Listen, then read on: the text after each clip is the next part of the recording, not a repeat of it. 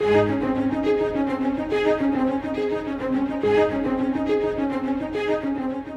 our busy world, family time frequently gets neglected. It is vital that we give attention to our families while we can, and it is especially important to give attention to what God says in His Word about our homes.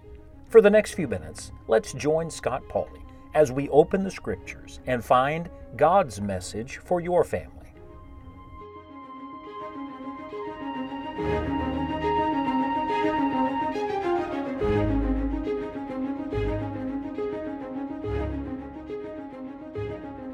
My pastor is always fond of saying that the Christian home has more to do with what goes into it than with what you take out of it. Well, I think that is so true, because you can take all the wrong things out of your family, you can take all the dirty things out of your home, but that doesn't make it Christian. That may make it sterile, that may make it moral, that may make it a decent place to live, but it doesn't necessarily mean that it's filled with God. No. When a home is truly Christian, it means that the Lord has His rightful place there, that God is big there. And here's what I've learned. When the Lord has His place in our homes, when the Lord is preeminent, when the Lord has roam through every room, He crowds out, He pushes out all the other things that should not be there. And so today we have come to the great ingredient. I would say the secret ingredient, but it's an open secret. It's on the pages of Holy Scripture, but it's the secret ingredient to great families. We're studying this first family in the New Testament, the family of John the Baptist, and we've identified already the individuals in that home, Zacharias, Elizabeth, and John the Baptist. We have learned something about the instruction that needs to take place there. Zacharias and Elizabeth received instruction from the Lord. God taught them how to guide their home, and I think that's so important to remember. Mom, Dad, we're not just the teachers, we're also the students. We're all in the Lord's school. God's teaching all of us. We're all growing through this process. And then we have a responsibility to teach our children, to instruct our John the Baptist so that he or she finds what God has for them. But then today we discover not only the individuals and the instruction, but now the ingredient. What was the key ingredient in their home? What was the thing that set apart the household that John the Baptist grew up in? Well, I believe that is found in the Scripture here in Luke chapter number 1. Let me prove it to you.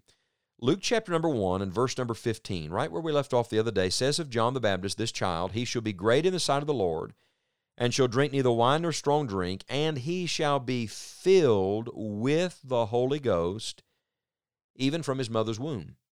You see the negative and the positive here. Do you see that there are certain things not in his life, wine and strong drink not in his life? Remember, he's under this Nazirite vow. But notice what's in his life. He's filled with the Holy Ghost, literally consumed with him, overflowing with him. All right, that's John the Baptist. But did you ever notice that that was not just God's plan and purpose for John the Baptist? It was also true of both of his parents. Come to verse number 41. Here's Elizabeth. This is his mother. And it came to pass that when Elizabeth heard the salutation of Mary, the babe leaped in her womb, and Elizabeth was filled with the Holy Ghost.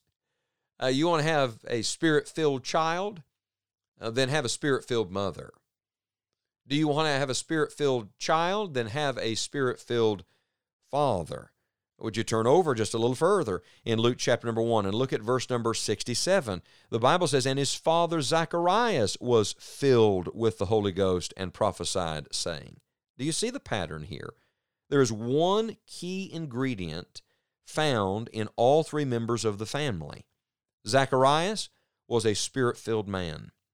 Elizabeth was a Spirit-filled woman, and John the Baptist then became a Spirit-filled young man. I want to tell you today on the authority of the Word of God that God's will for your family is that every member of that family be filled with the Holy Spirit. Not just saved family members, Spirit-filled family members. You see, very often in a home, every member of the family is saved, but still that home is not what it ought to be. You can be saved without being spiritual. You can be going to heaven someday without allowing the Lord to have His rightful place in your home and heart today. To be filled with the Holy Spirit literally means to be controlled by the Holy Spirit. There's a great parallel to Luke 1:15. Luke 1:15 is where it says of John the Baptist that he'll not drink wine or strong drink, he'll be filled with the Holy Ghost. Connect that to Ephesians 5:18. And be not drunk with wine, wherein is excess, but be filled with the Spirit. You see the connection here between those two verses. God does not want you under the control of wine and strong drink. He wants you under the control of the Holy Spirit. He doesn't want you consumed with worldly things, temporal pleasures. He wants you consumed with spiritual power, with divine resources. Now, let's connect this for just a moment. Do you remember we identified all the individuals in the home? That's where we started here. We identified this couple. May I say to you, He wants every married couple to have a Spirit-filled marriage. Your marriage will not be what it ought to be with just the two of you.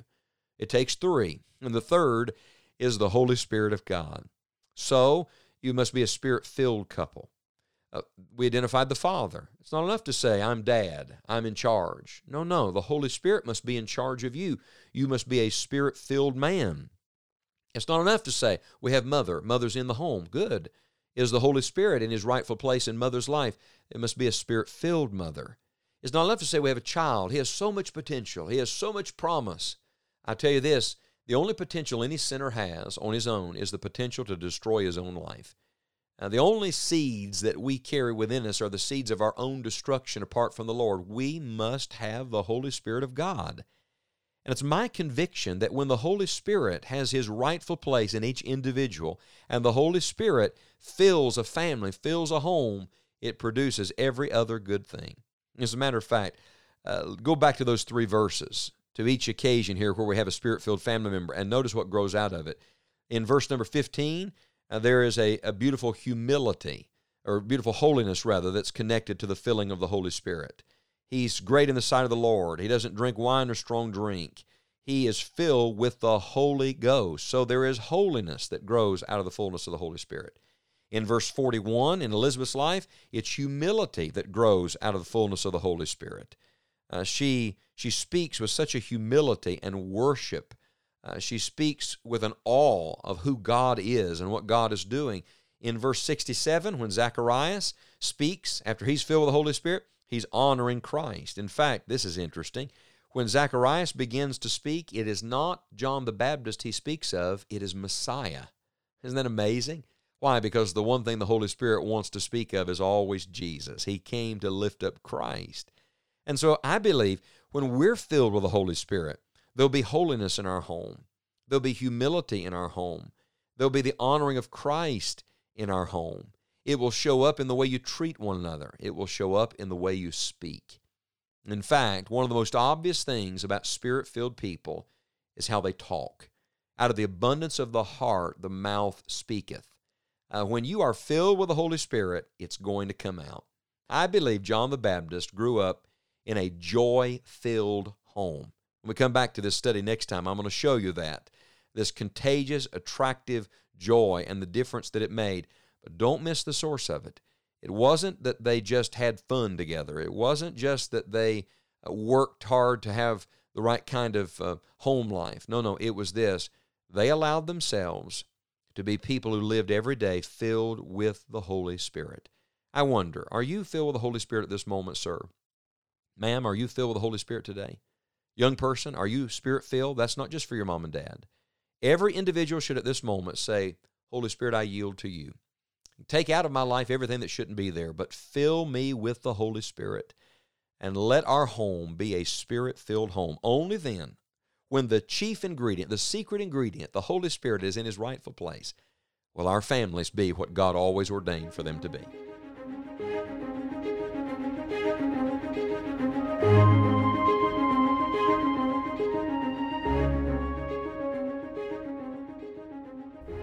We hope that you will spend some time talking with your family today about these truths from God's Word, and spend time praying for each member of your family. You may find additional podcasts, helpful articles, full-length Bible messages, and other resources at enjoyingthejourney.org. Until next time, may God bless you and your family.